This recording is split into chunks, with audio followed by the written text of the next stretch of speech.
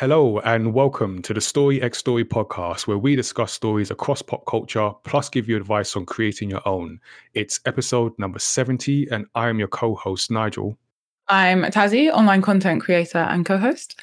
And here to join us for our deep dive is comic creator Christian Carnouche. Christian, welcome. I was going to say welcome back because we've spoken, but this is the first time you've been on the show, so welcome for the first time. Thanks so much, and thanks for having me again. Yeah, so Kristen and I spoke last year, in the year that was 2020, for the Comic Online event, the Dutch Comic Con. So yeah, I'll put those notes I'll put a link to that interview in the show notes so people can check that out. I was just saying to Christian earlier that it was one of the first round of like video interviews that I did. So looking back at that, and seeing sort of the progression in terms of like getting a proper camera and editing and all that stuff. It's funny to look back on. But yeah, people can see my early work in the show notes. You can also subscribe to Story X Story on Apple Podcasts, on Spotify, and wherever you get your podcast from. As always, you can send us your feedback and questions to feedback@mymatter.com in our Discord or on social media. We are at MyMatter on Twitter, at MyMatterTV on Instagram, or at Tazzy on both. Before we get into the story discussions for today, we're going to start with the latest goings on in the MyMatter universe. For those keeping track, we are still working through the new manga Sirius Through the Fog. Like our Prime Minister Boris Johnson, we have delayed the release to July. It was going to be June. It's now going to be July. We're on track though. The numbers are looking good so far. So we're looking to like time this with the lifting of lockdown restrictions here in the UK. So it's a story about a pandemic and all the sort of impacts that causes within the world of Sirius. So it's about Blake, his team, dealing with the kind of destruction of their goals, their aspirations, having to deal with that professionally, personally, and the positive lessons and outcomes that can still be had in situations like that. So yeah, it's going to be available in July. And between now and then, we'll be sharing early progress and artwork with our Kickstarter backers and Studio 77 members. We'll also be sharing sneak peeks on social media. So you'll be able to see some of the concept artwork that we've been working on, some of the early page and panel sketches. And yeah, it's all coming together. So pre-orders are available now on our website. And yeah, we're just going to be talking about this over the next month. So recently we had our mid-season podcast live stream on Twitch, where in the first segment, we invited MyMatter illustrator Penali and other co-founder Lau to talk about the story, about the manga, how we make our stories, some of our favorite non-MyMatter stories of the year so far.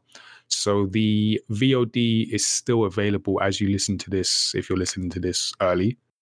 If not, we'll put some highlights up on YouTube, and Studio 77 members will be able to gain access to those full segments through their membership. So yeah, stay tuned for the next MyMatter story. Over in the Gamepad world, or Gamepad part of MyMatter, we are going to be doing a Rocket League games night. In fact, if you're listening to this on the day of the podcast release, it's today. So that's going to be happening. Watch us play Rocket League. I feel slightly more confident about this than I have. Why? Only because I played it like Okay. once before. I'm not feeling confident. That is the only reason. This is our third games night, I believe, and first game that I've actually played previous to the games night, and that's what fills me with some level of confidence, Tazzy. Well, I'm glad you're feeling a bit confident, because I'm not. Like, I'm just not at all feeling confident about this. And I was like, wait, how are you feeling confident and I'm not? Give me your confidence. The tables are turned somehow. But yeah, you can watch us. So on Twitch, we're going to be doing it from 7 p.m. But depending on when this goes out, you be able to catch the VOD. Like I said, I also recommend, speaking of previous games nights, that you check out the highlights from our Roblox games night, which is the highlights of which are now on YouTube, and soon to come the highlights from our Fortnite games night, which will also be put on YouTube once I get around to editing and putting all those up. But it'll be worth the wait because, yeah, like I said, when you get people who've never, or who, in my case, let me just speak for myself, never played this game before, it's fun to watch them play. So, yeah, stay tuned for that. And our summer gamepad event is coming on July the 10th.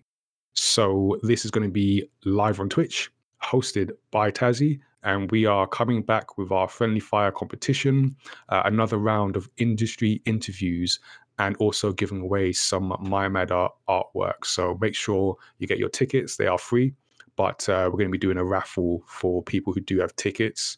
And one lucky ticket holder will get a printed canvas version of this artwork that we're going to be producing for the event. And then people in the Discord will be able to get the high-res digital version of that. So yeah, get your tickets, join our Discord, gamepad.events, for all the information there. So those are some of the updates from the Maiamada universe. Let's talk about everyone's story of the week.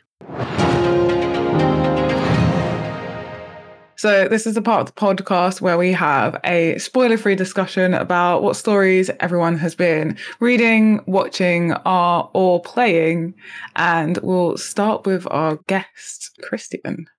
Cool. I just finished reading the French graphic novel Carbon and Silicium by Mathieu Babelet. He is a French comic book creator I discovered last year when I moved to France. The art in this story, in all these stories, is just absolutely amazing. The detail, especially in the architecture and the buildings, is just incredible. And these stories are all very philosophical. So the basic concept of this story is that in the future, some prototype robots are designed in order to take care of the aging human population, but they're only given lifespans of about 15 years, so very similar to Blade Runner. But they end up escaping the lab, and then they basically are just trying to find ways to extend their lifespans, and the authorities chase them, and they travel from country to country over the period of about 300 years, I think. I don't want to give away any more information, but yeah, that's it. But it's just a brilliant graphic novel, and I'd recommend it to anyone. The only problem is I'm not sure if it's in English, so maybe it wasn't the best choice to talk about. But anyway, that's learn it. a new language and get a new story. Yeah. Or learn a new language to get a new story, rather. Yeah. Oh, cool. It sounds really interesting. Unfortunately, I don't know French. Well, I know a few words, but I don't think enough to read something. But it sounds pretty interesting. I always find that kind of story quite curious, that we expect to create something and then it to act like us, but I suppose it would. Exactly. It's kind of got similar themes to Blade Runner as well, in the sense that it talks about like the big questions in life. What makes us human? What's the meaning of life? And yeah, so it's typical French, I guess. They're very philosophical. So yeah, I mean, I love all comics and superheroes and all sort of silly movies as well. Silly comics, but yeah, this kind of story is right up my alley. It's very cerebral, but then it's not boring. It's not just like a information dump and all dialogue. It's very beautiful and easy to read, and a lot of action. And yeah, well, they'll probably release it in English. I think he's picking up a bit of a fan base now, and he's published by a big company, so I think it'll probably be translated at some point. Nice. We'll look out for the translated version then. So I am currently rewatching something. So I'm currently rewatching Once Upon a Time, and I forgot how much I love this this series. So it's the premise of the story is that they are fairy tale characters that have been transported from their fairy tale realm to our world, and lots of stuff happens. Nearly all the characters are unaware that they are fairy tale characters and think they are just living in a town, living normal lives, but they've actually been cursed, and they have no memories of their previous lives. Like, they don't know that they're princesses and princes and kings and I don't know, other various fairy tale characters. But it's all like based on, like your very well known fairy tale characters. And it's just so interesting how they weave their stories in to this world and into their like this world persons. And yeah, like it's hard to talk about without any spoilers, but I definitely recommend it, especially after rewatching it. I'm like, oh yeah, like this happens. And I'm like, I forgot what happened here and how do they work this in? And I'm like, I forgot how good this is. So yeah, if you like fairy tales, but not the usual way they are told, then Once Upon a Time is a great watch. And then I mentioned this in our E3 podcast, I believe, but Dragon Quest Builders 2, I'm like on like the next bit of the story on a new island, which has its own little story, and I just love it. I just love this game so much. This is like a hidden gem, and I just constantly want to play it. It's just, I played it over my birthday weekend because I was like, I'm just going to take time off. That was my present to myself, was time off. That's a good present. I know, right? I was like, and how you managed to get that in stock? Oh, with struggles. Like, I even tried to sort of like not use social media, but I had to use it a little bit because like organizing, seeing people, and obviously people wanting to wish me happy birthday and things like that. But I was on the whole just away from my phone and just chilled out and played a lot of Dragon Quest Builders 2. And I just love, like, each sort of island you go to has its own little story that adds to like the overall story, and you gain something, like you bring something back, and they're all like different. They all have like a different problem, but they all also have like a different resource or like a different skill. And so you're like trying to gain whatever resource and skills that each island has, but like trying to resolve their problem. And yeah, I love it. I could just play it all day, every day. I just discover, I don't know. Yeah. It's very peaceful as well because the music's just like, doo-doo. Yeah. And then the last thing I want to talk about is a podcast. So the podcast is called Seeking Peace, and it's by a guy called Christian King, who I know from way back. But I recently started listening to it. I've like listened to the first 2 podcasts, and I just was so inspired. And it's nice to listen to like a podcast about creativity and people's journeys, and it not being American. Because I think I listen to a lot of, and not my own, yeah. So like kind of like a self-help creative podcast, where they bring on people a bit like our interview podcast, but just more, just in with different creatives, less comic book and video game focused, and like more spiritual. I'm gonna go with spiritual, maybe probably the wrong word. I don't know how to explain it. Talk about like meditation and affirmations and yoga and all that fun stuff, along with other things. So yeah, I love it. Like the first episode, I was like, I'm so glad you made this podcast. It's so good. Like anything you're worrying about making this, like you don't have to. You don't need imposter syndrome here. It's so good. But yeah, Nigel, what about you? So I actually forgot because Christian mentioned comic, and I'm reading Deadly Class, so I forgot to put that down in our notes. But because I bought volume 7 of the Deadly Class comic, and then realized it had been so long since I'd read sort of 1 to 6 that I may as well reread 1 to 6. So I did that, and now I'm caught up back on 7 for the first time. Really good comic series. I mentioned it at some point on the podcast, but it's about a guy, Marcus, who gets brought into a school for assassins.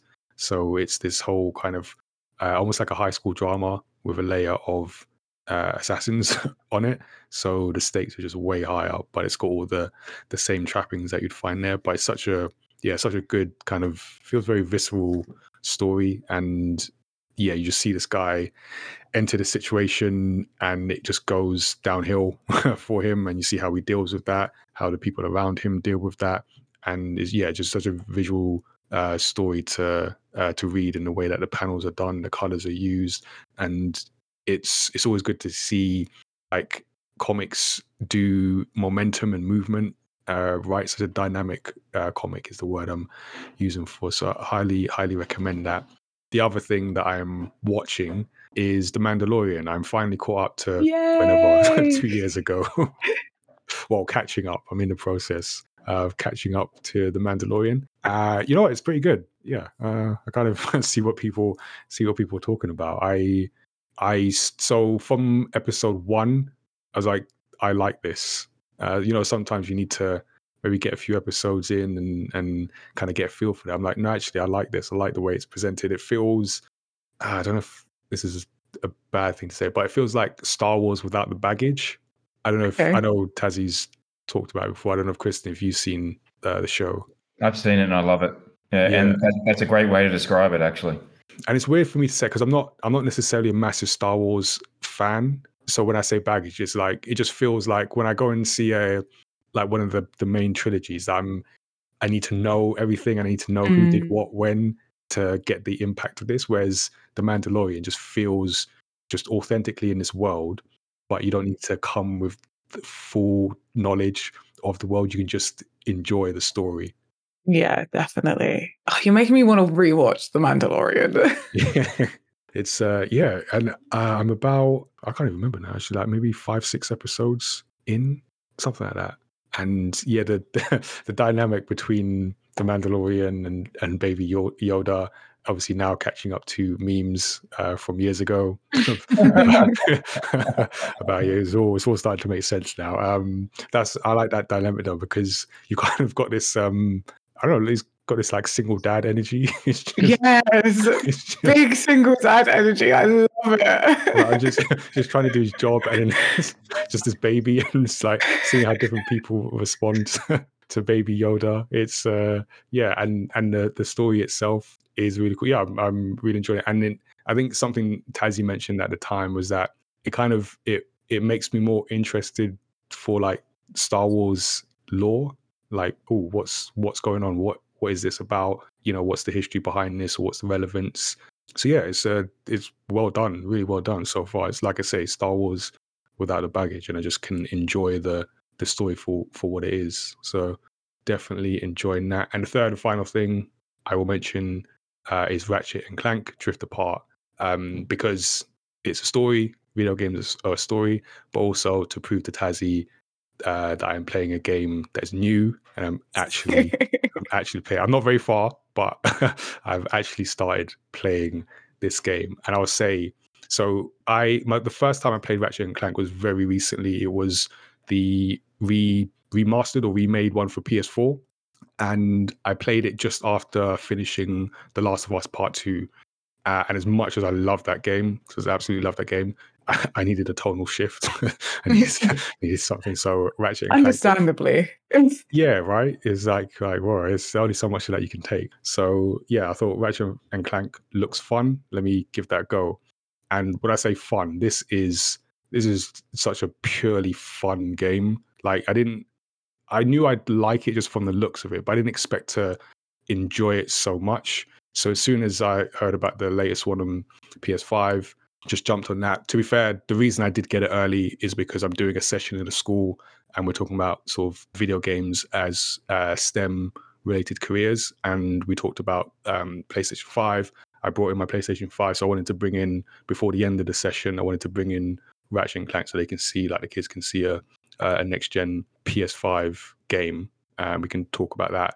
Otherwise, to be honest, I probably would not have got this on release, because I don't do pre-orders necessarily. I also don't do pre-orders at £70. That was a hit, but I thought I'd do that for the kids, I guess. But I'm also playing this game. I'm just loving This game is it's just fun. In the true meaning of that word, it's just fun. It's so enjoyable. And even the short while I've been playing this game, it's like, yeah, I just love this game. Just fun. It's just fun. Go play it. I have to say, like the thing that, well, there's two games that really appeal to me for like getting a PS5. And Ratchet and Clank is one of them. And it's so funny because obviously PlayStation have these big cinematic, like blockbuster single player games. And I'm like, I want Ratchet and Clank and Sackboy. Oh, yeah. Like they are the two that I'm like really interested in playing. Honestly, because the weapons, like, well, one, it's like watching a Pixar film. Just we've got to that level now. Like I'm playing a Pixar level animated film, and then the weapons are just so crazy and so silly, but it's so fun. You just want to get the next one. You just want to use it, and it's just I can't speak highly enough of this game. So yes, those are some of the stories that we have been enjoying. We're now going to get to our main story discussion. Today, we're going to be talking about Snowpiercer, not the series, the 2013 science fiction action film directed by Bong Joon-ho, hope I'm pronouncing that right, and based on the French graphic climate fiction novel.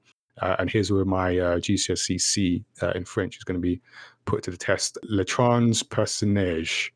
That's the best I can do. Sorry. So yeah, we're going to be diving deep into this. So spoiler alert, we are going to be talking about all aspects of this film. I will do a recap of the plot, but before I do that, I want to get a quick overall impressions from everyone. So starting with Christian, what are your thoughts on this story? Yeah, first thoughts. I absolutely love the film. I'm a huge sucker for dystopian stories, and it's not just super fun to watch, but I'm also really into the themes that it explores, like class struggle, for example, I guess, which we'll probably get into later. And yeah, it's just funny that you guys actually asked me to chat about this specific film because it's one of my favorite films, and I've seen it a whole bunch of times. I've read the comics and watched the first season of the show. So yeah, I mean, I'm totally biased towards this film. I love it, and I love the director. So we don't mind some bias on the show, so that's all good. Tazzy, what about you? What did you think, having just recently watched it? Even more recently than me, which is like as in recently before we recorded the podcast. Like we recorded 2 podcasts today, and I was watching it before the first one. And I was like, oh, I need to get on to record the first podcast. And I had like 10 minutes left. So in between podcasts, I watched the last 10 minutes. So yeah, very recently. I thought I was going to find this tougher to watch than I did, just because it's quite dark. But also, I really enjoyed it. Well, I enjoyed watching it. Not necessarily the things that happen in it. And also I kind of like, it made me think of a video game because it's like levels. It's one of those video game movies that's not a video game movie. The best video game movies are. Yeah. So I appreciated it. Yeah, no, I didn't even think about the video game nature of the stages, the levels. Okay. Even like boss kind of has like mini bosses, boss fights, and NPC kind of goons to be. Lots of NPCs. So I also watched it, not as recently as Tazzy, but still relatively recently. I'd heard of this before, and then when I looked into it, I was like, okay, I quite like the themes around this, and turns out I do really like the themes. I do like when stories have strong themes to them and say something. I think that's kind of like key to a good story. But even before that, I like watching this. Maybe it's the video game nature of it, or the way it's structured, or the way it's shot, or there's just something about it. So I just like watching this. I want to see what comes next. I want to see how these characters react. I like the individual characters. Tilda Swinton was almost unrecognizable in her. She was just in that character. That was really good to see. And yeah, just the tone. I think that's it. The tone. I really enjoyed the tone of this film, the way it was able to take what are quite heavy and, like as you said, themes that you could sort of get depressed about almost, but make it something that is, or in my opinion, probably like share that opinion with others, like enjoyable to watch and then to think about after the film. So yeah, I was like really impressed with it, and we will get into all those themes in just a moment. But I will, like I said, I will recap the story that for those that might not have seen it as recently as myself and Tazzy. So the story takes us to 2041, 17 years after an attempt to stop global warming via climate engineering backfires and creates a new ice age. What remains of humanity now lives on a circumnavigational train, the Snowpiercer, created by transport magnate Wilford. Passengers on the train are segregated, with the elite in the front cars and the poor in the tail end. Curtis and his friend Edgar lead the tail passengers in a revolt. They free Namgoon, a security specialist, and his clairvoyant daughter Yona. Namgoon helps the tail army progress forward, but they soon end up fighting guards, lots of guards, overseen by Minister Mason. During the fighting, Curtis is able to capture Mason and uses her as a bargaining chip to end the battle. Edgar, however, is fatally stabbed and dies. Curtis leads Manson, Namgoon, Yona, Gray, Tanya, and Andrew, the last two have both had their children taken away, towards the front of the train. They eventually reach a classroom where a teacher is indoctrinating children. A random man brings eggs for the children to celebrate the 18th New Year, which marks one circumnavigation of the Earth. The Eggman heads towards the tail army and ambushes them, freeing the captured guards while the teacher shoots and kills Andrew before Gray kills her. Franco, a guard loyal to Mason, uses the distraction to execute the tail elder and leader Gilliam. Curtis, in return, kills Mason. The group reaches the last car before the engine. Namgoon reveals he and Yona have been collecting chronol, an addictive drug but also potent explosive, which he wants to use to blow the door to the outside, believing the ice may be thawing. The engine room soon opens and Wilford's assistant Claude emerges to invite Curtis inside. Curtis meets Wilford and learns he and Gilliam have conspired to stage Curtis's rebellion to reduce the train's population back to sustainable levels. Curtis then offers his position leading the train. Curtis seems ready to accept when Yona rushes in and pulls open a floorboard to reveal Andrew and Tanya's children, Andy and Timmy, working the engine as slaves. Appalled, Curtis knocks out Wilford and rescues Timmy from the machinery, losing an arm in the process. Curtis gives Yona matches to light the fuse for the chronol. Curtis and Namgoon use their bodies to protect Yona and Timmy from the blast.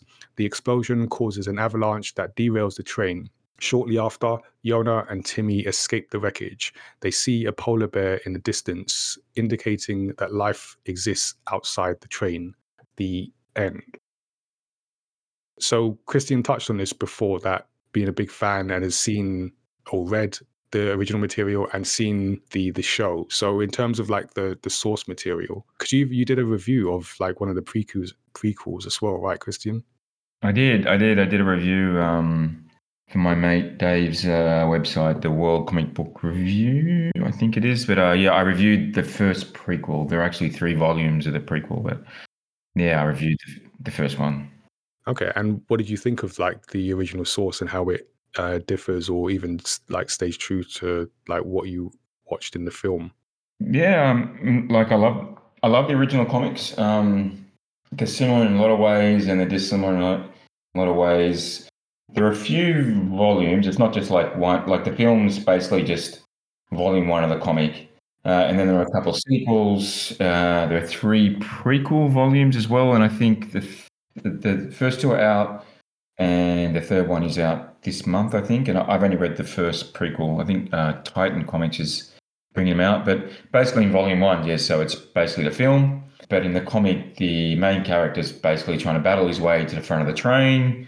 Very similar to the film, except he just wants to leave the train. You know, he's not looking to start a revolution. Oh, okay, so it's more personal or selfish reasons. Yeah, kind of. Yeah, I actually haven't read that comic for about 3-4 years, even longer. And all my comics are back in Holland, so I couldn't reread it. But yeah, if I remember correctly, it was Proloff, and he was a bit more of not an anti-hero, but he wasn't the classic kind of hero the way that He wasn't Chris Evans, basically. Chris Evans.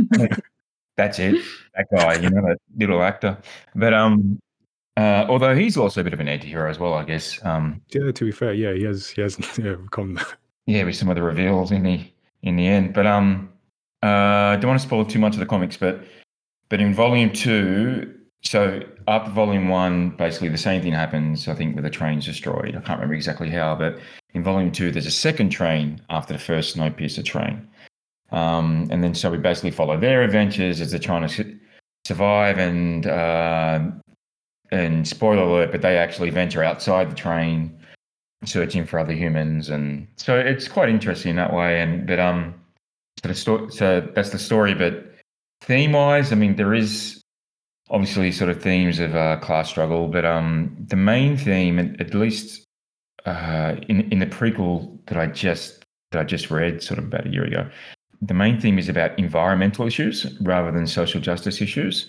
And I think I actually read an interview with an artist, and he was talking about how these issues are more relevant to their time, sort of I think it was in the early 80s, when there was like the nuclear sort of arms race. And, I think even the artist said he was protesting France's nuclear capacity and stuff. So it was a bit more relevant to their period. But so that's in the first prequel. But so I think in the movie it's more about sort of class struggle, but then in the prequel it's actually a terrorist group that want to speed up the extinction of humankind, because they've basically been destroying the planet, and they're the ones who bring on this kind of nuclear winter, this big freeze, in order to what they believe is saving the Earth. So I think it's a bit of a different take, but I haven't read the final 2 prequels, so it might bring it around to the movie a bit more. But I feel that the comic explored a bit more the "you're terrorist, my freedom fighter" conundrum. Now, I know this has been done quite a lot, but the way they did it was quite interesting. So I totally recommend the comics. They are in English this time. I'm recommending something in English, but so different, not different. One thing I think I didn't really notice at the time, and it's been a few years since I sort of read the first one, but I think I was reading kind of a review about it, and someone said that the movie has more strong female characters in it, whereas the comics didn't. And I don't know if this is a reflection of the time, or whatever it was, but yeah, I guess that's a major difference when it comes to that kind of inclusion and diversity side of it. Yeah, it's always interesting to see what so when you're, I guess this counts as an adaptation or some form of adaptation, but what you take from the original like source material versus what you sort of add yourself, particularly when they're made in sort of different times, whenever that might have been. So yeah, because the film, like I said, has some big themes, and I guess climate is not necessarily a major theme. It's kind of like an overarching theme, because it's the reason why they're all in the situation they are in, but it's not necessarily spoken about other to set the scene. And then, like you say, it then goes into the class struggles and that type of themes. Exactly. We'll also put a link to your review in the show notes for this episode, so people can check that out. And yeah, I'm interested to see those graphic novels as well. As for the film itself, like I mentioned, it was just enjoyable to watch, and I felt this was partly just because the way it was shot, and it was shot in a less of a realistic way and more in a symbolism kind of way. So there were things that didn't necessarily make complete sense, but just like fun to watch. Like when they got to the car with the guards, and they were faced with this just wall of like axe wielding maniacs, because they were kind of maniacal. It was like, it doesn't feel realistic, but I love it. Yeah. They even had some like really interesting fight moments in that bit where the blood kind of splattered in just a completely unrealistic way. Yeah. I'm thinking about it kind of was like how it would look in a panel, in a comic book or graphic novel panel, rather than how a movie would be filmed, if that makes sense. Because it kind of like zoomed in and froze on like the blood spattering on his face and then quickly switched to his embodiment, I guess. With those kind of like close up shots. It was funny, like those kind of scenes looked very like, I don't want to say the word unrealistic, but they look very, fantastical kind of Mm. way. But for some reason, you weren't sitting there going, "Oh, this is ridiculous," this wouldn't happen, or it just, he somehow managed to make it, just look like it could really happen, like.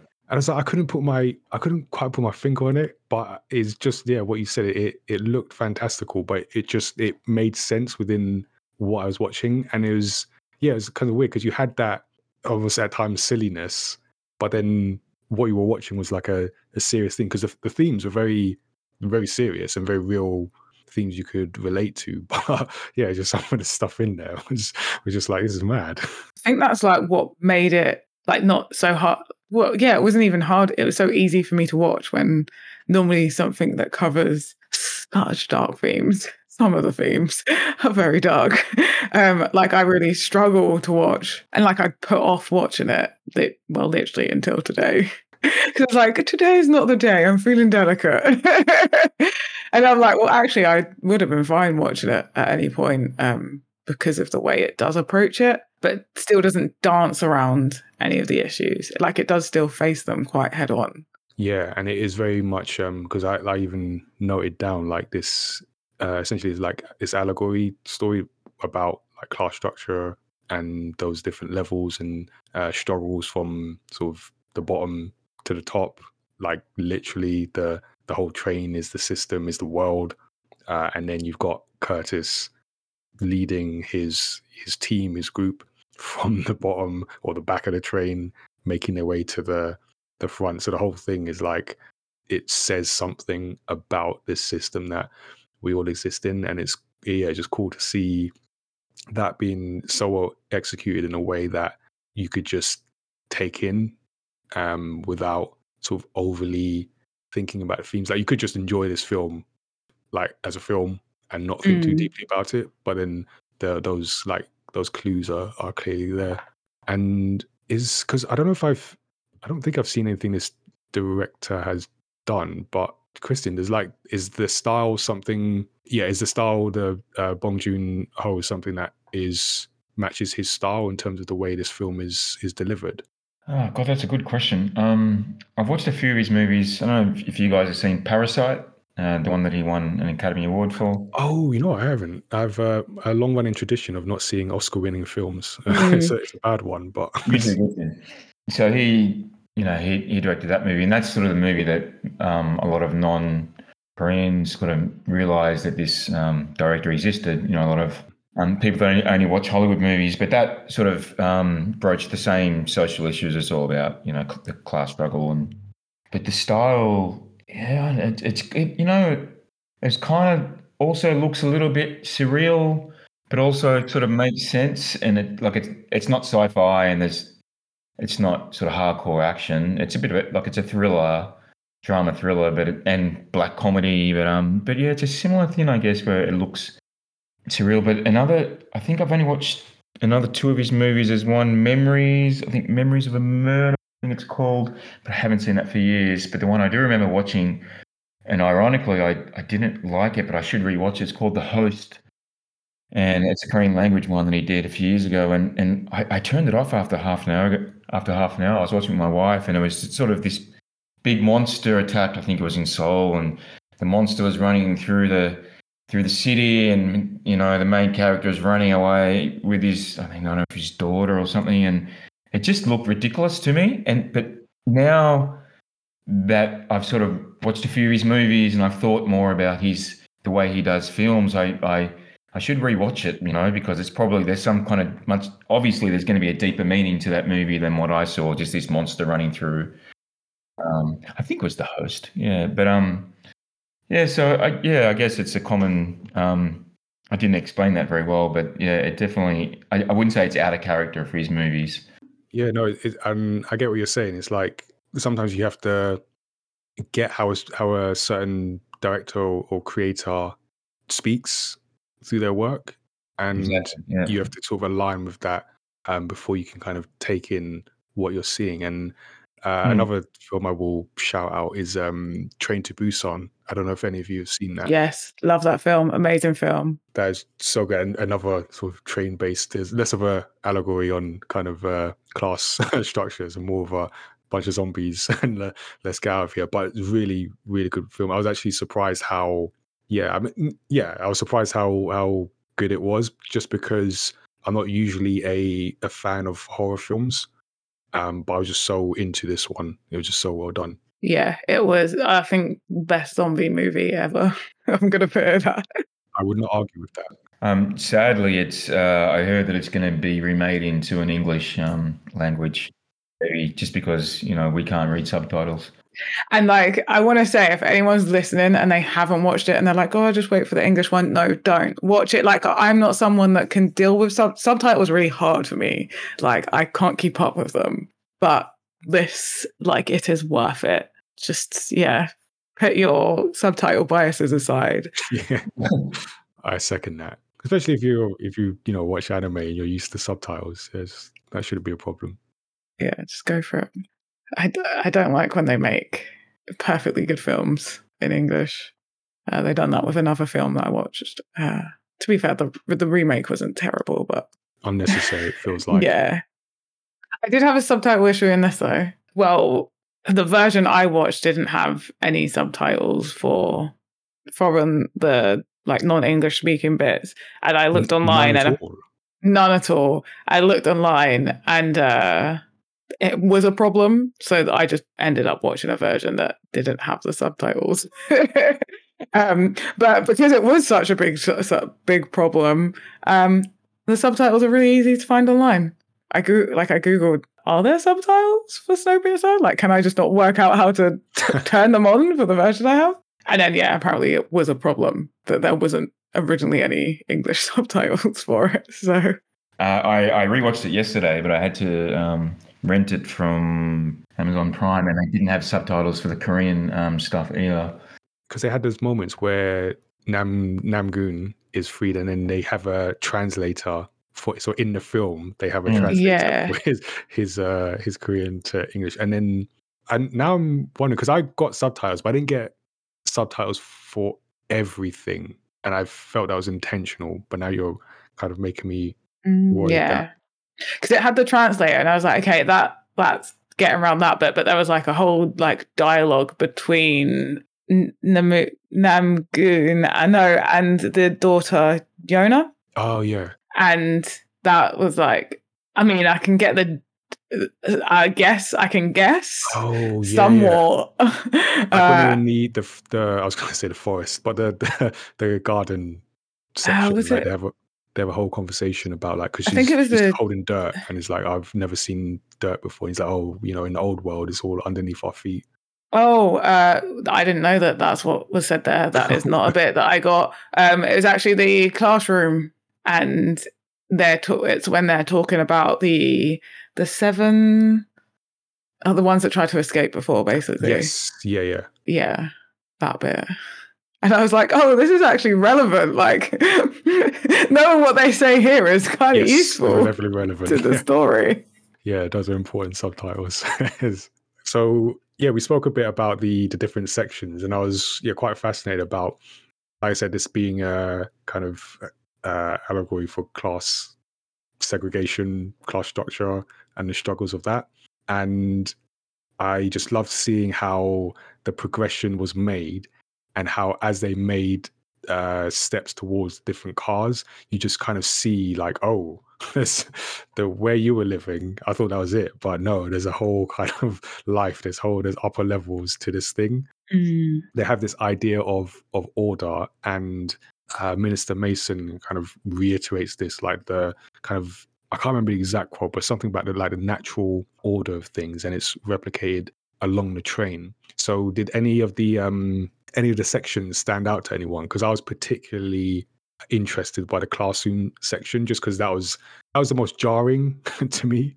Yeah. But then also just because it was jarring, and also just the nature of what they were doing, essentially indoctrinating these these children who have no idea about, they've heard about the people in the tale, and one of the girls was like, oh, aren't or tell people, I can't remember what she says, but she's very disparaging towards people in the tale. Obviously never seen people from that end of the train. But yeah, that was a particularly kind of jarring section for me. I'd agree in terms of the actual section. Yeah, like I Yeah. was just like, oh my God. And they're all in there, like it was so brightly coloured as well. It's such a Yeah. contrast compared to all the other carriages. And even like the way the teacher was speaking, it was all this like kind of like TV's kids show, like la-di-da-di-da, but saying all these really horrible things. Like I was like, you're saying it in the right tone, but you're not saying the right thing. And yeah, and then like even like the girl, I was like, I feel like you're old enough to have your own, like there's people in front of you, you can see them, and you're still that's so good like, indoctrination, though. yeah, you've been so like brainwashed already. Like you seem to have lost all like child curiosity. What about you, Christian? No, I agree with how they show the different carriages and basically showing the order of society. And it was just brilliant how they used the train as a allegory sort of for the class system, like all the rich up front in luxury, the poor crammed in the back, the middle class in the middle, and even I guess I can't remember exactly, but it seemed like the colours, they're very dark and muted and sort of depressing at the back, and then as you ventured forward, it became brighter and there was more sort of fun noises and exciting things happening. And I got quite annoyed as they were moving through, because I guess it's kind of the nature of the story, but because we start with Curtis and we start in the tale, so then you kind of like, I identify with this, and this is all there is. And as they move through the train, I'm like, hold on a minute, you're eating sushi here, and you've got like a classroom, there's people like in a bar, like what? How could you keep this from me? The moment that got me was the windows. And it wasn't even that far through. It was like the next section. Yeah. It's like, yeah, because you have the bright windows, and everyone's like, we've never seen sun before. Like, we don't even have windows. And I was like, that's definitely like that to me was like the moment. It's like, no, these people are completely separate. They are the only ones in the train that are treated this badly in this way. Yeah, it seems like the whole rest of the train was, doing all right. They were literally like just a vast comparison, like from them to literally anyone else. I feel like it's because there's even like workers, I guess, in like the greenhouse and that. But I feel like, they're around nature, and like they've got something going on for them, like the stark contrast. And it sort of made me think of like the districts in Hunger Games. Yeah, not exactly the same themes, but I guess similar theme of, you're here for our entertainment kind of thing. Yeah. But yeah, no, the classroom, the greenhouse was an interesting one for me, just because, as I mentioned with Yona, when she's holding the dirt, and it's like, what is this? You just remember like they're in a completely different world. There was even a line early in the film with I think Timmy, because they wanted to get his protein block, his one in particular, and they were trying to like barter and trade for his block. And I think Curtis was like, we'll give you anything you want, and he says, anything in the whole wide train. I thought that was like not a world, whole wide train. Like the train is the world. So when you see Yona and she's holding this dirt, she's like, what is this? Like, I've never seen this. And there's little things like that where I think it's Edgar who's saying, what is steak? Or I don't remember steak. Or when Namgoon pulls out a cigarette, it's like, we've never seen one of those in years and years. It just makes you think like, this is the world. What's scary. And they use the word like extinct for objects. So it's like bullets are extinct. I thought cigarettes were extinct. It was like, which is obviously normally a phrase you connect with life, not a resource. I didn't think of that. Yeah, that's true. It's a great point. You see how they react. I'd almost prefer to be someone like Yona or Timmy, because to know what you've lost and had to forget it.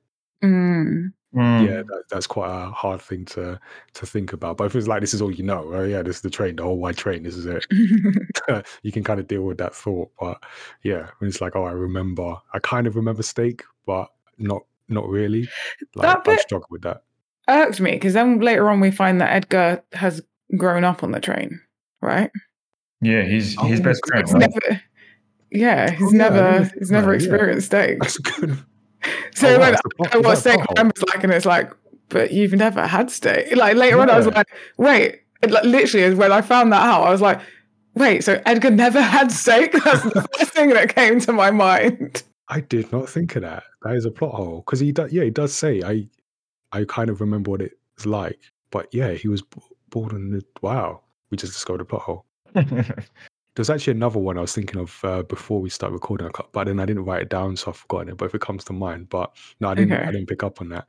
And then the other interesting one for me was the actual engine section where Wilford lives, just because it was so small, and I don't know what I was expecting by the time they got to that point, but yeah, it just felt small. It's almost like, why would you want to live here? It just feels so Yeah. isolated and small. But that is where he's the leader. That's where he lives, and I guess he's got all his comforts. But yeah, it just felt so like it's almost like this is it when they got there. Like, this is all it is.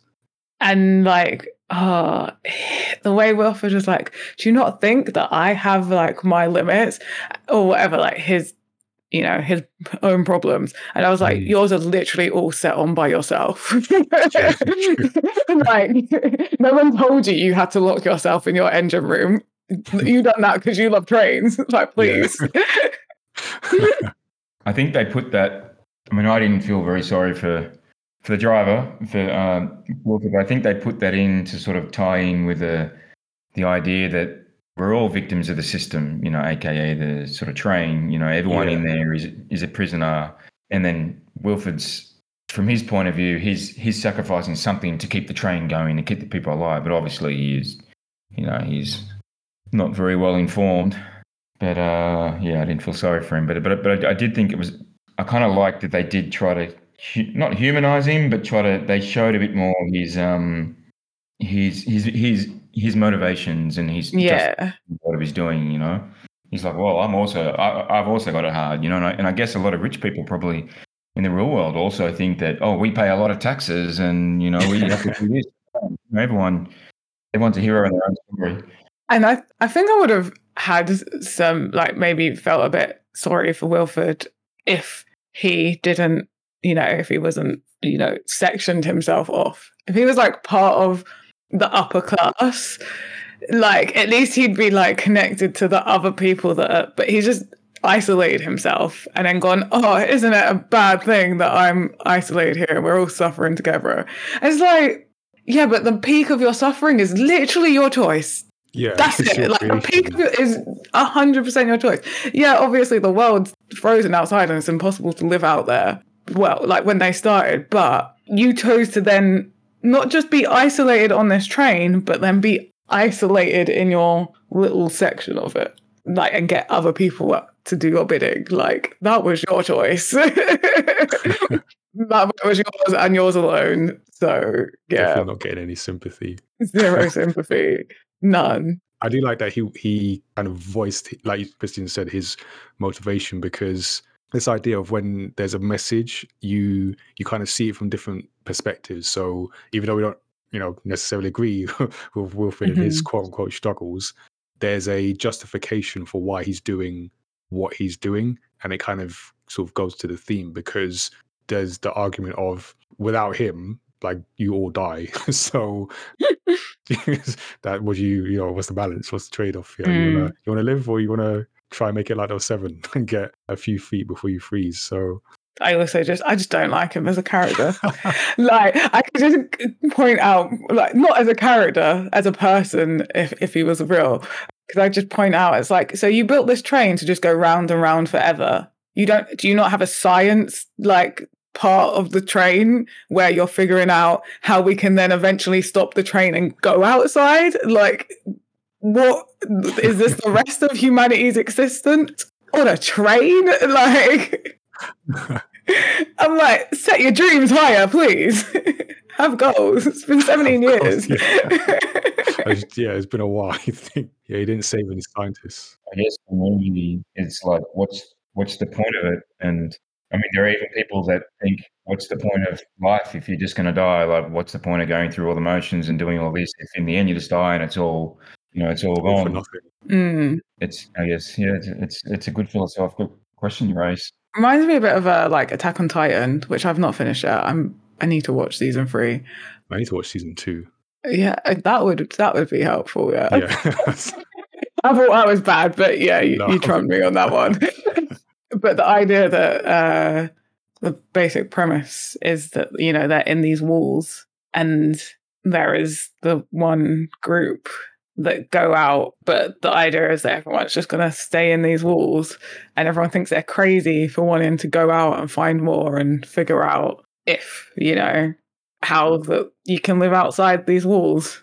And the idea of like, but there is something out there. We know that. We had it. Yeah.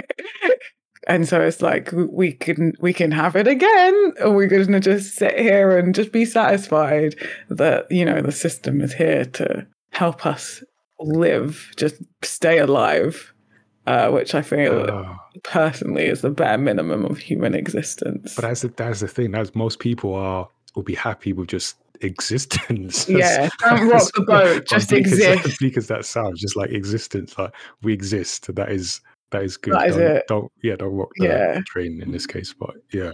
Yeah, I always relate to whatever character is like, nah, I'm not happy with this. But also I think I'm very content with the character that's like, nah, I'm not happy with this. But if you are, that's fine. I'm not judging you for that. You can just exist. That's not my choice. But I personally want more. Right. Anyone that wants to come with me can join me. We're going this way to the front of the train. Yes. I mean, speaking of characters, because there are some very interesting characters in this, I thought I'd just highlight a few, starting with Curtis, because he's the main character. The thing I really liked about Curtis and the way he's introduced, so he's the leader of this revolution, and he's kind of the reluctant leader because he makes a point of seeing Gilliam, the older kind of mentor character, as the leader, but he's doing the leader things. So, but is he though? Oh, okay, we'll come to that. But what I liked about his introduction is how it tells his character without any words. So you see at the very beginning when they're counting the passengers, and they clearly have this system of when the guards come in, everyone sort of sits in their sections. So as people are standing, then sitting row by row, you have Curtis who just stood there and he's got this like seething rage underneath the surface. I just love that introduction because it tells you who he is and who he's gonna be for a lot of this film without saying anything. And then he's like, he has to be pulled down, and you kind of see from there. But to Tazzy's objection, so you're saying he's not doing, isn't he doing leader things? Isn't he the leader? He's being puppeted. Well, okay, yeah. So yeah, we'll come to the ending, but yeah, we find out it's all kind of part of the system, essentially. Which that twist was like amazing. Like I think how they done that and how they did build up Curtis's character to make us think that he was a leader that didn't want to be a leader and was so defiant of being a leader that then kind of like, well, you kind of, and then kind of starts to lean into the leadership role, and then it's kind of like snatched away and then offered on a plate, but again isn't really leadership. It was like false leadership on a plate. But then ultimately I feel like he ends in leadership. And then there's a really symbolic moment for that. I don't know if you want to talk about that. Okay, we'll come to the ending. Okay. We'll definitely come to that. Were there any other characters that stood out? I mentioned it a bit earlier, but Minister Mason, I didn't like the character. I didn't like the person, but I love watching the performance because such a standout character for me, just in terms of visually, the way the character looked and talked, but also their place in this system. Because like for any system to exist, you need people who kind of, I sign on to this, and that is that character. Like I'm here to punish these tail passengers. I enjoy it. She clearly enjoys the role, but as soon as this thing crumbles, I am out. Like I will flip to whatever you want me to be to stay alive. Like again, I don't like those characters, but I do like watching them. I kind of respect the survival out of your own survival, because I feel like everyone is, but they just wear theirs more on the surface. Definitely. And have like less consideration for other people's survival at the cost of their own. What did you think, Christian, particularly about like the Mason character or any other characters that stood out to you? Actually, we must have been sharing notes because she's also my favorite character, and for similar reasons to you. I mean, she has amazing dialogue, costumes are just great, and she's just super creepy. And Tilda Swinton's acting is just incredible as usual. But like you sort of said, I think it was her role in the story, sort of controlling idea that. Like when you have a controlling idea, and then you like a story's idea, and then each character, like you said, represents a certain point of view of that idea. And for her, her role is very black and white. I don't think there's meant to be much sort of nuance in her beliefs, and she's just a blind believer in this system, and she believes this system must be maintained at all costs. Although, like you guys just said, she also can switch quite easily. For her own survival. But I think when it comes to her roles, basically, just a blind believer. And she's a really good contrast with the driver, Wilford. So, like I sort of said earlier, you get to hear his justification for his actions and why he does what he does. And to an extent, maybe you kind of think, his reasons are understandable, because the train can't run unless they exploit children to keep the engine going, so what are you supposed to do? So this is just, obviously I don't agree with him, but it's an interesting question. But for her, you don't see her reasons. She's just the person. This is the system, has to continue at any cost. That's it, and you don't know how she got to that point. You don't know. They could have put some backstory or a bit more, but I liked her role in the story, actually, just in the story's themes and ideas. Yeah. Yeah. No, I like that view. I wish Edgar was more in it more, or just when he is in it, that he was more than just like Curtis's sidekick. Because he had a short but important role. Yeah. I don't know, like I don't know how to explain it. Kind of like just I feel like he could have punched more. Not physically punched more, but like his character could have more like oomph to his role in like who Curtis was, which I suppose he kind of gets, but at the end when he's not really in it anymore. It gets more significance when you hear who he is to Curtis. But then I feel like when we get to that bit, I'm like, oh, that it wasn't made out how like the connection between Curtis and Edgar, like how strong it actually was meant to be. I don't feel that until we hear the sad story. Yeah, I get that. He comes across more of like maybe a fan. Yeah, like, oh wow, Curtis, you're so amazing. You should be the leader. Why don't you do this? Oh, like it's just a fanboy. Like, all right, that's fair. Because when we hear that story, it sounds like, oh, Curtis really had this strong connection to Edgar. And so, but I didn't get that until that end. And I feel like when he was on screen, we could have just felt that bond a little bit more. Right. I mean, yeah, like his moment is when Curtis had to choose between facing down Mason and saving his friend. And that was kind of a hard choice that I couldn't help. Because Chris Evans, I couldn't help having Avengers flashbacks and like I thought you don't trade lives. Like, you're going against your whole ethos. In that moment, I kind of became a Twitter comment. It was like, "Oh, but in this film, you said you don't trade lives, and now you trade." Like, explain yourself. Yeah. And then the other person we've spoken about him, Namgoon, who I'm hoping I'm pronouncing that right. He's just an interesting character to watch all along, but I love the characters who kind of come across a certain way because we think he's just like this trade security expert, but also a drug addict. And then you find out, like, no, I'm not just a drug addict, or he probably was, but I've been saving all these so I can use them. I've actually been thinking this whole way through. Like, I'm the one that put the pieces together in terms of the seven, because it had the bit of foreshadowing, whereas like the leader of the seven that tried to escape was a Inuit and told him about different types of snow. So then you put that together with him like looking at the train. Oh, that was the plot hole.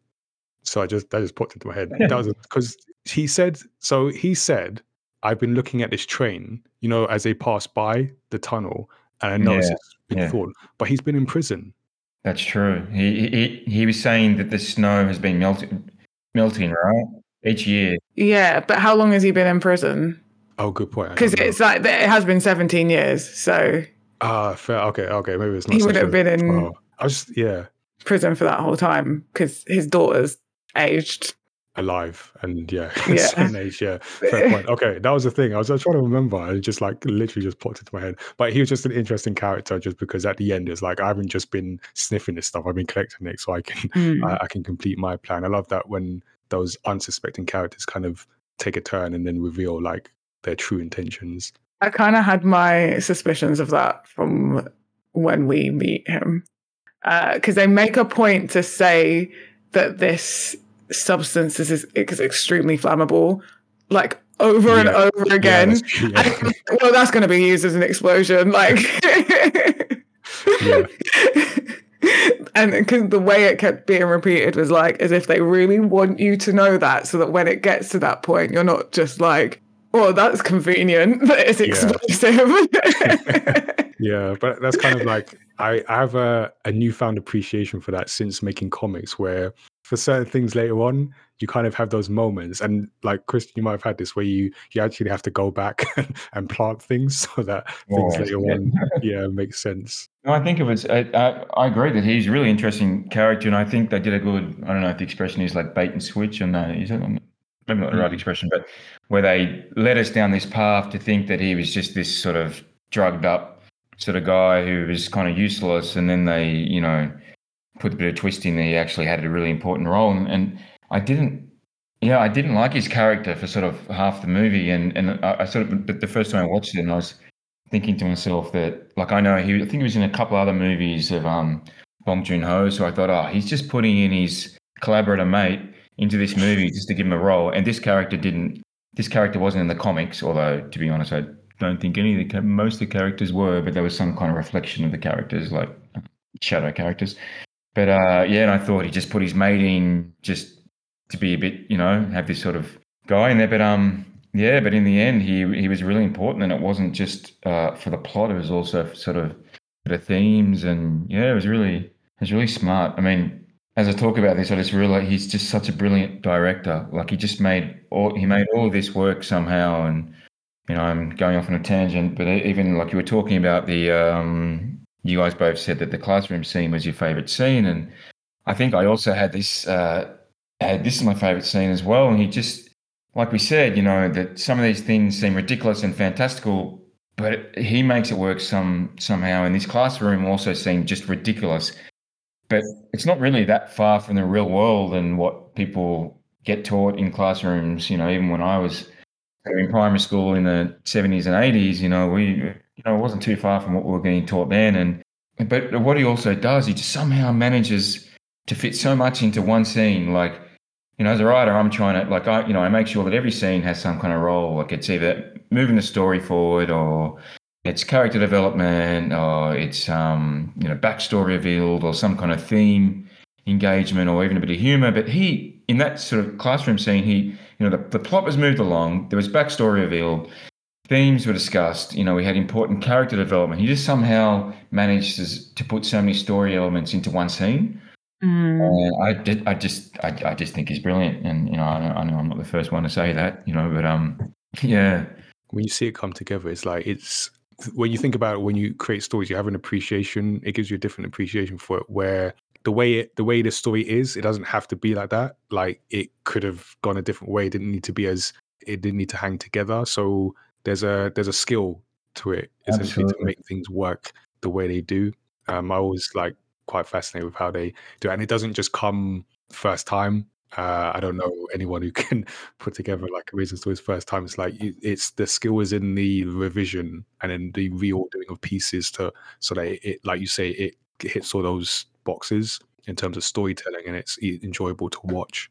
Yeah, I think exactly what you said. Like with the time it takes, like a lot of people, I think, just assume that these stories, you start mapping them out and it's just organic. Oh, this is boom, boom, boom, boom. But they don't realize how much effort goes into each scene. Mm. Like even in comics, or especially in comics, like I've actually written a novel that, it hasn't been published, but you probably have more scope to sort of get a bit fancy and sort of write some ideas that you want to write, or some characters or some scenes that may not 100% be 100% sort of necessary.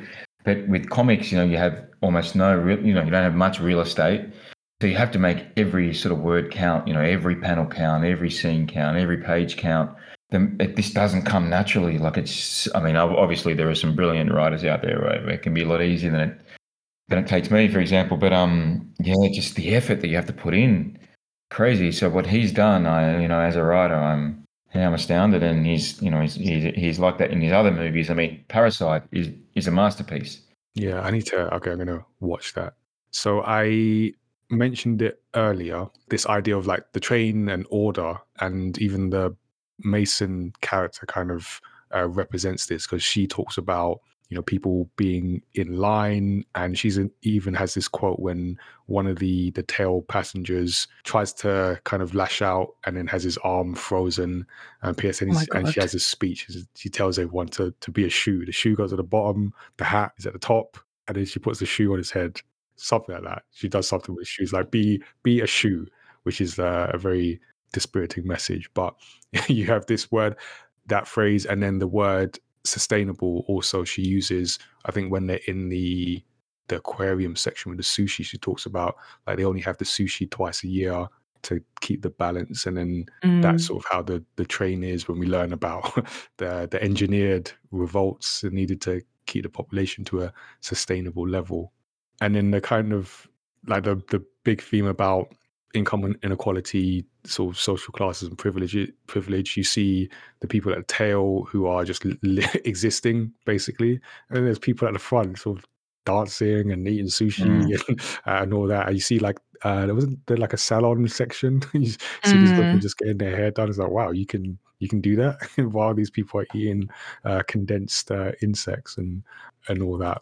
But then it kind of goes to the idea of revolution and bringing down the system, and this kind of links to the ending. But when Curtis does get to the engine and he gets to Wilfred, and Wilfred explains that your revolution was part of the plan. So we find out in the final twist that Gilliam has been working with Wilfred to engineer this revolt so that people die because they need to keep was it like 74% of the passengers or something like that. And it kind of goes to this idea of how do you bring down a system, because you thought you were leading this revolt is actually part of the plan. So how can you get out of the system other than to completely bring down the whole thing? Because at the end, Curtis gets a choice. He either goes with exploding the train door, but then he wants to speak to Wilson and is given the choice of take over. And it's only when he finds out children have been sort of powering the train that gives him that last push to actually know, yeah, we need to bring this whole thing down. So I feel that that's what the film is trying to say, if anything, in that you can't just like go for a revolution, you need to bring down the whole system. But what do you think? Yeah, I absolutely agree that I mean the train was the metaphor for the system, and in order to destroy the system, in order to so you got to bring down the train if you're gonna destroy the system, and only then can you rebuild a better world, which is basically the two kids getting off the train and seeing the polar bear, and we're led to assume that they will create a new society. I guess unless the polar bear eats them. Yeah, that's the after credit scene. Yeah, I write horror comics, but yeah, it's definitely that's the only way that I guess the only way you can you can make changes to bring down the system. But it's just sort of interesting. Like then even revolutions, they say there's no real point in them because the system won't change, blah, blah. But how do you bring down the system? Like if not through revolution, or what's the point of a revolution? Is it just to change society, or is it to bring down this capitalist system? Or and this is why I like this film, because then it just gets you thinking about those things, and then I guess the system we exist in. And it's interesting. I mean, this was 2013, but it just made me think of 2020 and where we saw with the pandemic how fragile systems are, how like you say, they have to sort of completely take down the system and then rebuild it, I guess, is the final message. But we saw, like last year, I feel we saw that the system is fragile. We think that this is rock solid, but something can come along and suddenly it doesn't work. Like it doesn't work the way sort of we need it, and sort of certain things have to be done. So it does make you think about we're on some version of a train ourselves, and we're all kind of going along, but something can mess this up very easily. Well, not very easily, because like we get a pandemic every year, but something can come and mess this up. It's like the way that the passengers they didn't, I guess that they didn't think there was another alternative. It was just the train. The train was their world, and it can be the same thing with people in the real world. Whereas we just think this is it. Like there's no other alternative. This is the only system we have. And so people don't really try to change the system. They just try to. It's like people say, don't blame the player, blame the system. Like everyone's just trying to become comfortable in their own way, or trying to succeed in this system that's forced on us. Yeah, it's funny you brought up Corona, because I was actually thinking something similar, and it's not like, obviously the system is fragile, and we can see how once people have to lock themselves in, or shops aren't open, you can see how fragile this system is that we've set up. But I was just thinking, it's not quite the same parallel, but it does. But the movie does explore how one group has to be sacrificed, or this is what they believe. The poor, in the case of the movie, in order to sort of prop up the system. Like poor kids are stolen, indoctrinated, and they're used to keep the engine going. And I just felt a little bit, I've been kind of quite angry during this whole pandemic about how people are acting and how we're sort of treating each other. And I just think, like, with the lockdowns and restrictions, a lot of people saying, oh, life must go on. We just got to open up the economy. We just need to keep this going. Even though it's sort of elderly and chronically sick, we're extremely high risk if we don't have restrictions. Like, yeah, okay, we got to, maybe we should open up a bit and stuff like that. But people saying, and I've heard this from people that I know in person, saying, oh, well, just, wash your hands and just fine, just go on life. And it's like, are we really happy to sacrifice these at high risk people in order for this way of life to continue? Is there not another way we can do it? And like, I don't know the answer, but I definitely know that, I'm happy to have restrictions if it means, that, older people and sick people can be a bit safer.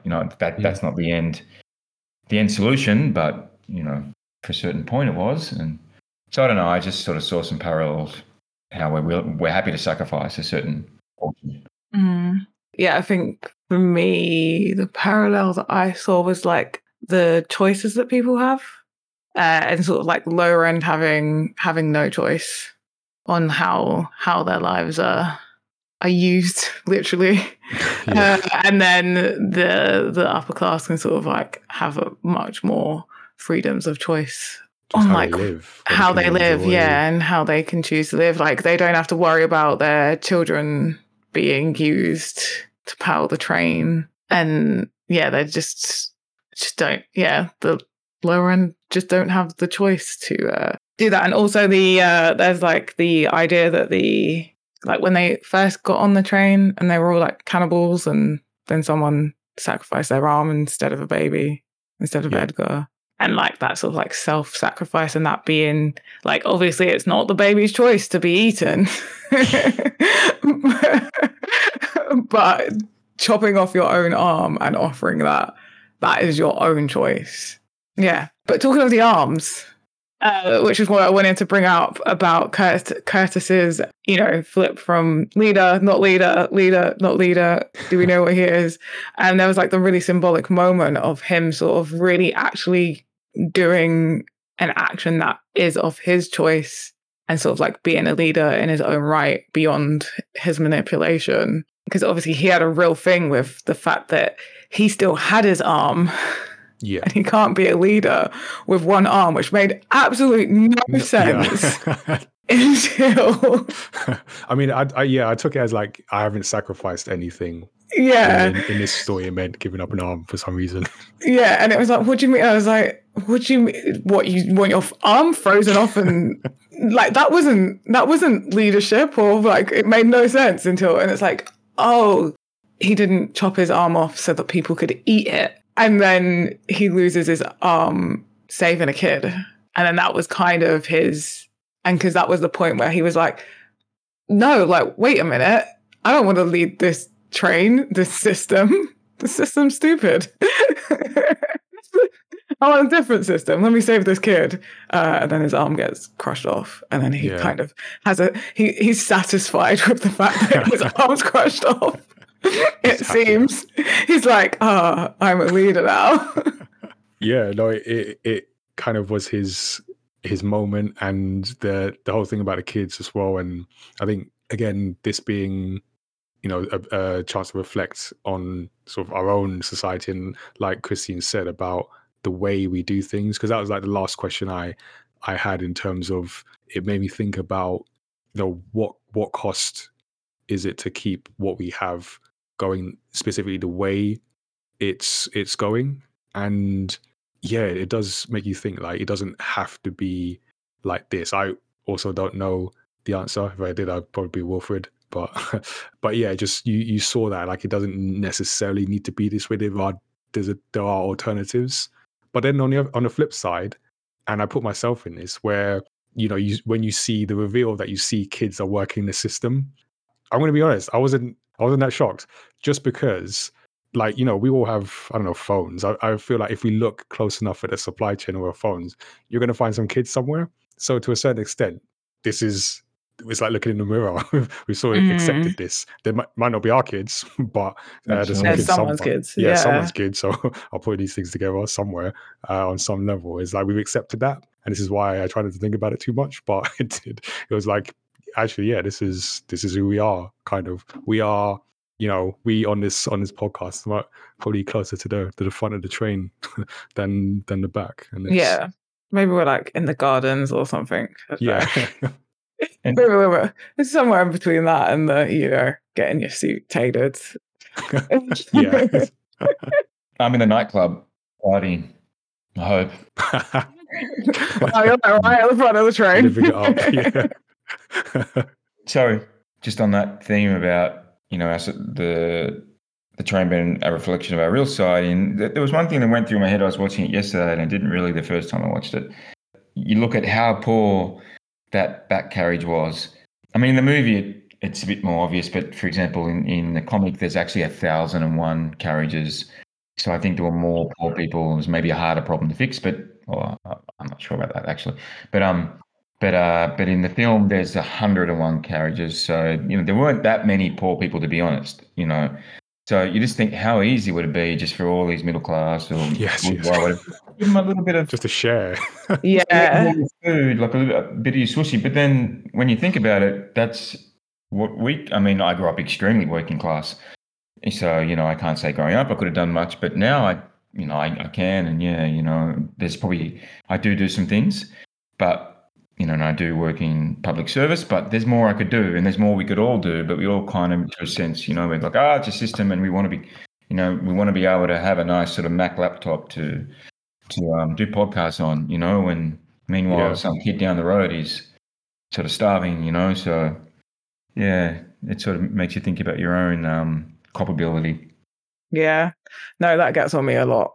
And probably most of the reason why I can't watch things like this, and why I just, outside of watching things, often suffer from depression, because I'm trying to save the planet and trying to not contribute to like all of this stuff in the world and I don't know what I'm doing. And every time I do something right, it turns out that, that's just as corrupt as the last thing you've done. I get that. And it is heavy, but I do like that in stories, because I feel that is the purpose of stories, is to get us Definitely. to just think about the worlds we exist in different ways that we might not always consider. And maybe it will make you think about like one small thing that you can change that Exactly.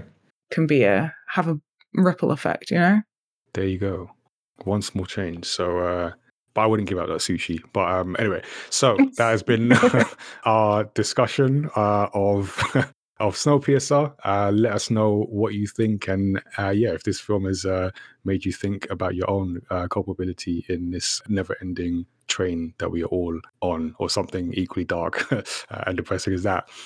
Before we end the episode, we're gonna just give a storytelling tip for the week. Each time we do a deep dive on the podcast, I like to pull out a storytelling tip for others to consider when making their stories.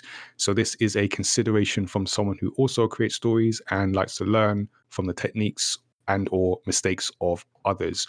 So for this episode, because we talked about the train and the systems, I'm going to talk about using allegory to convey your story's message.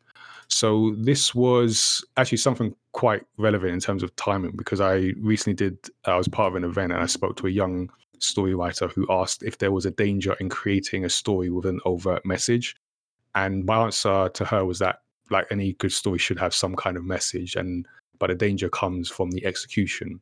So implementing an allegory in your story is one way to deliver this message. And when a narrative contains an allegory, it means that the writer is trying to convey a particular message. So simply put, an allegory is a story in which the events and characters stand for something besides themselves. So as a writer or creator, you can choose to write an allegorical narrative to give the reader a message in a way that will be more easily digested than if delivered directly. So a well-known example is Animal Farm, a story that is created by George Orwell to talk about the story of Russian Revolution in a way that anyone could understand. But it's not just a story about Russian history. It also makes a broader argument about political power and oppression. So those events and characters mean more. And in Snowpiercer, we have a story that makes a statement bigger than a group of passengers leading a revolt on a train. The story is an allegory for the world and society at large, and we see that in the very setting, which is the train itself, which is continuously running and represents both humankind's ingenuity as well as its faults. So the entire premise of the film can be read as a political allegory for fascist governance and the exploitation of the poorer classes at the tail end. And the aim of an allegory is for us to see and think about its elements in our own world. So in this case, the segregation of social classes, the way food is made, education, and just the whole system that we exist in.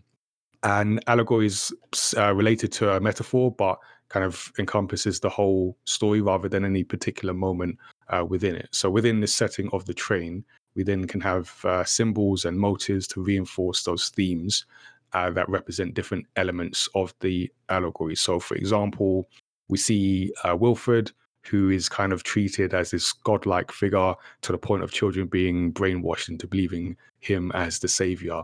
But then to the tail passengers, he is the representation of the ways that human beings can abuse their power.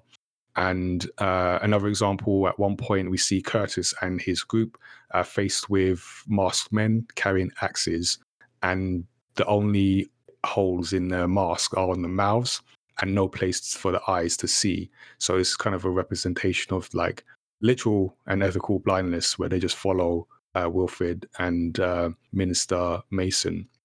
So here are 4 considerations for conveying your story's message through allegory.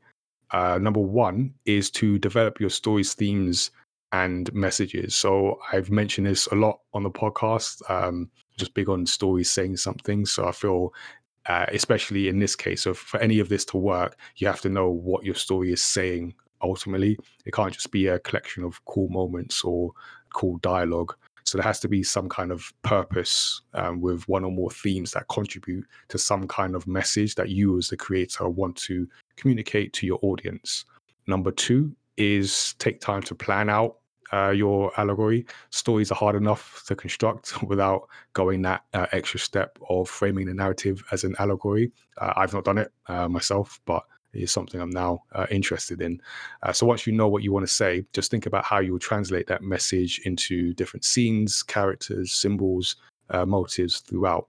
Number three is explore the theme from different perspectives.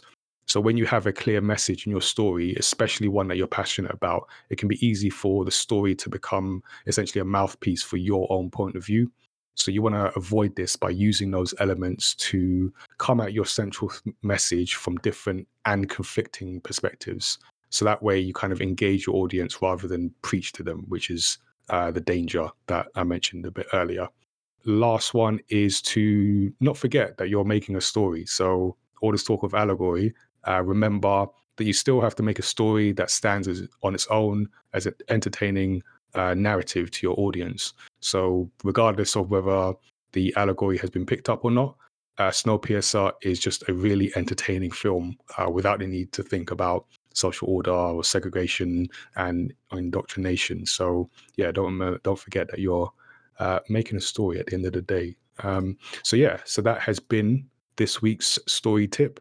There will be a video of the tip at some point on YouTube, so check our channel there. You can always send us your own storytelling tips for the show, whether it's a comic, manga, game, book, something else. Send them to feedback@mymatter.com or join our Discord and let us know there.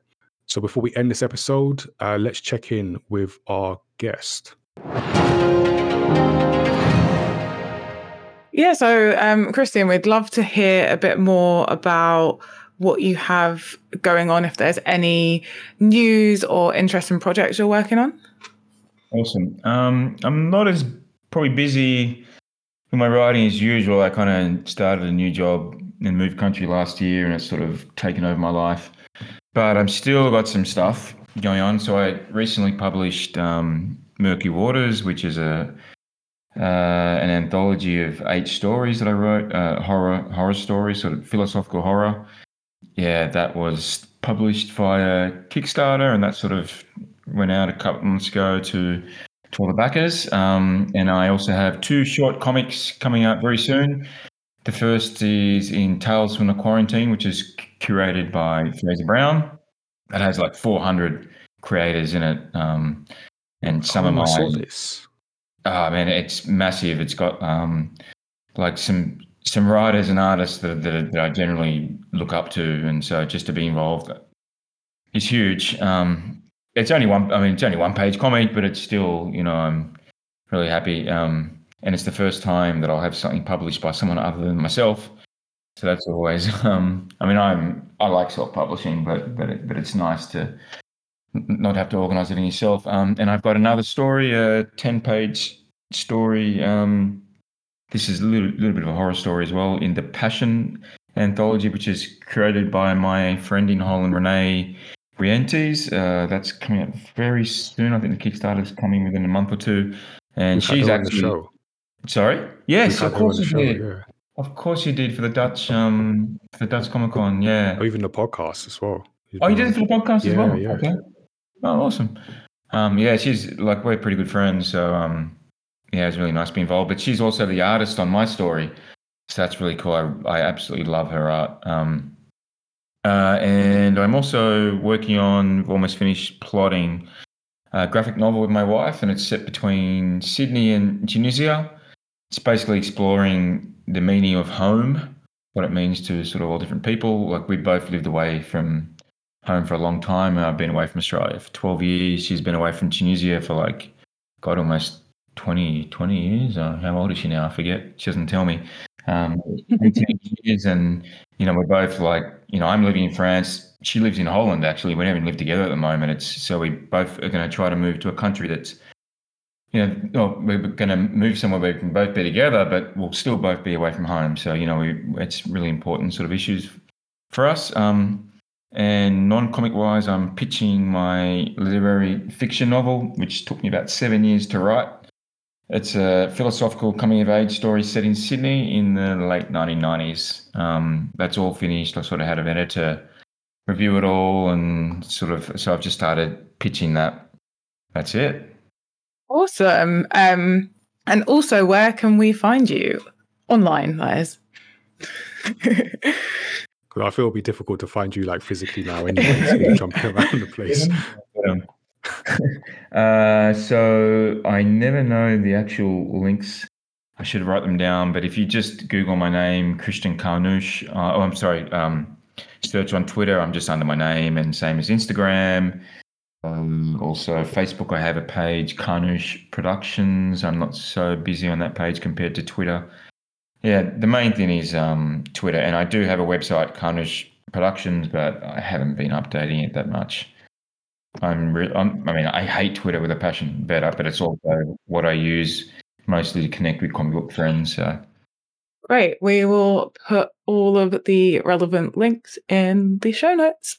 Thank you, Christian, for joining us. We managed to get the right story for the right guest, it seems. Thanks so much for having me, guys. It's been honestly a real pleasure. No worries. Appreciate everyone who kind of joins us to talk about stories. So if you have enjoyed listening to this episode, make sure that you subscribe to the podcast so you don't miss a single one, past, present, or future. You can also give us a rating and review wherever you can do those things on whatever platform you're listening, as that helps us reach new listeners and fans of story discussions. I touched on it earlier on in the podcast, but we have our own stories, including Sirius Through the Fog, our pandemic-inspired story, which is coming in July at some point. We are working on artwork. It is coming. And you can see our existing stories at mymatter.com/manga, all within our universe of anthropomorphic characters. And for any game fans out there listening, we have our Gamepad Discord, which you can join. We have our new membership for exclusive access to Gamepad events and content for the My Matter universe. And of course, Gamepad Online is coming on July the 10th. Free event, streaming on Twitch, hosted by Tazzy, gamepad.events. You can check out all that information. We release new episodes on Thursdays that include creator interviews, video game discussions, and deep dives into stories across pop culture. You can always give us a shout directly. Our email address is feedback@mymatter.com, and our website with links to subscribe is mymatter.com/storyxstory. Thanks again for tuning in, and until next time, stay safe and stay on the train. I think it's safer. I think it's safer there. So, yeah. See you all later.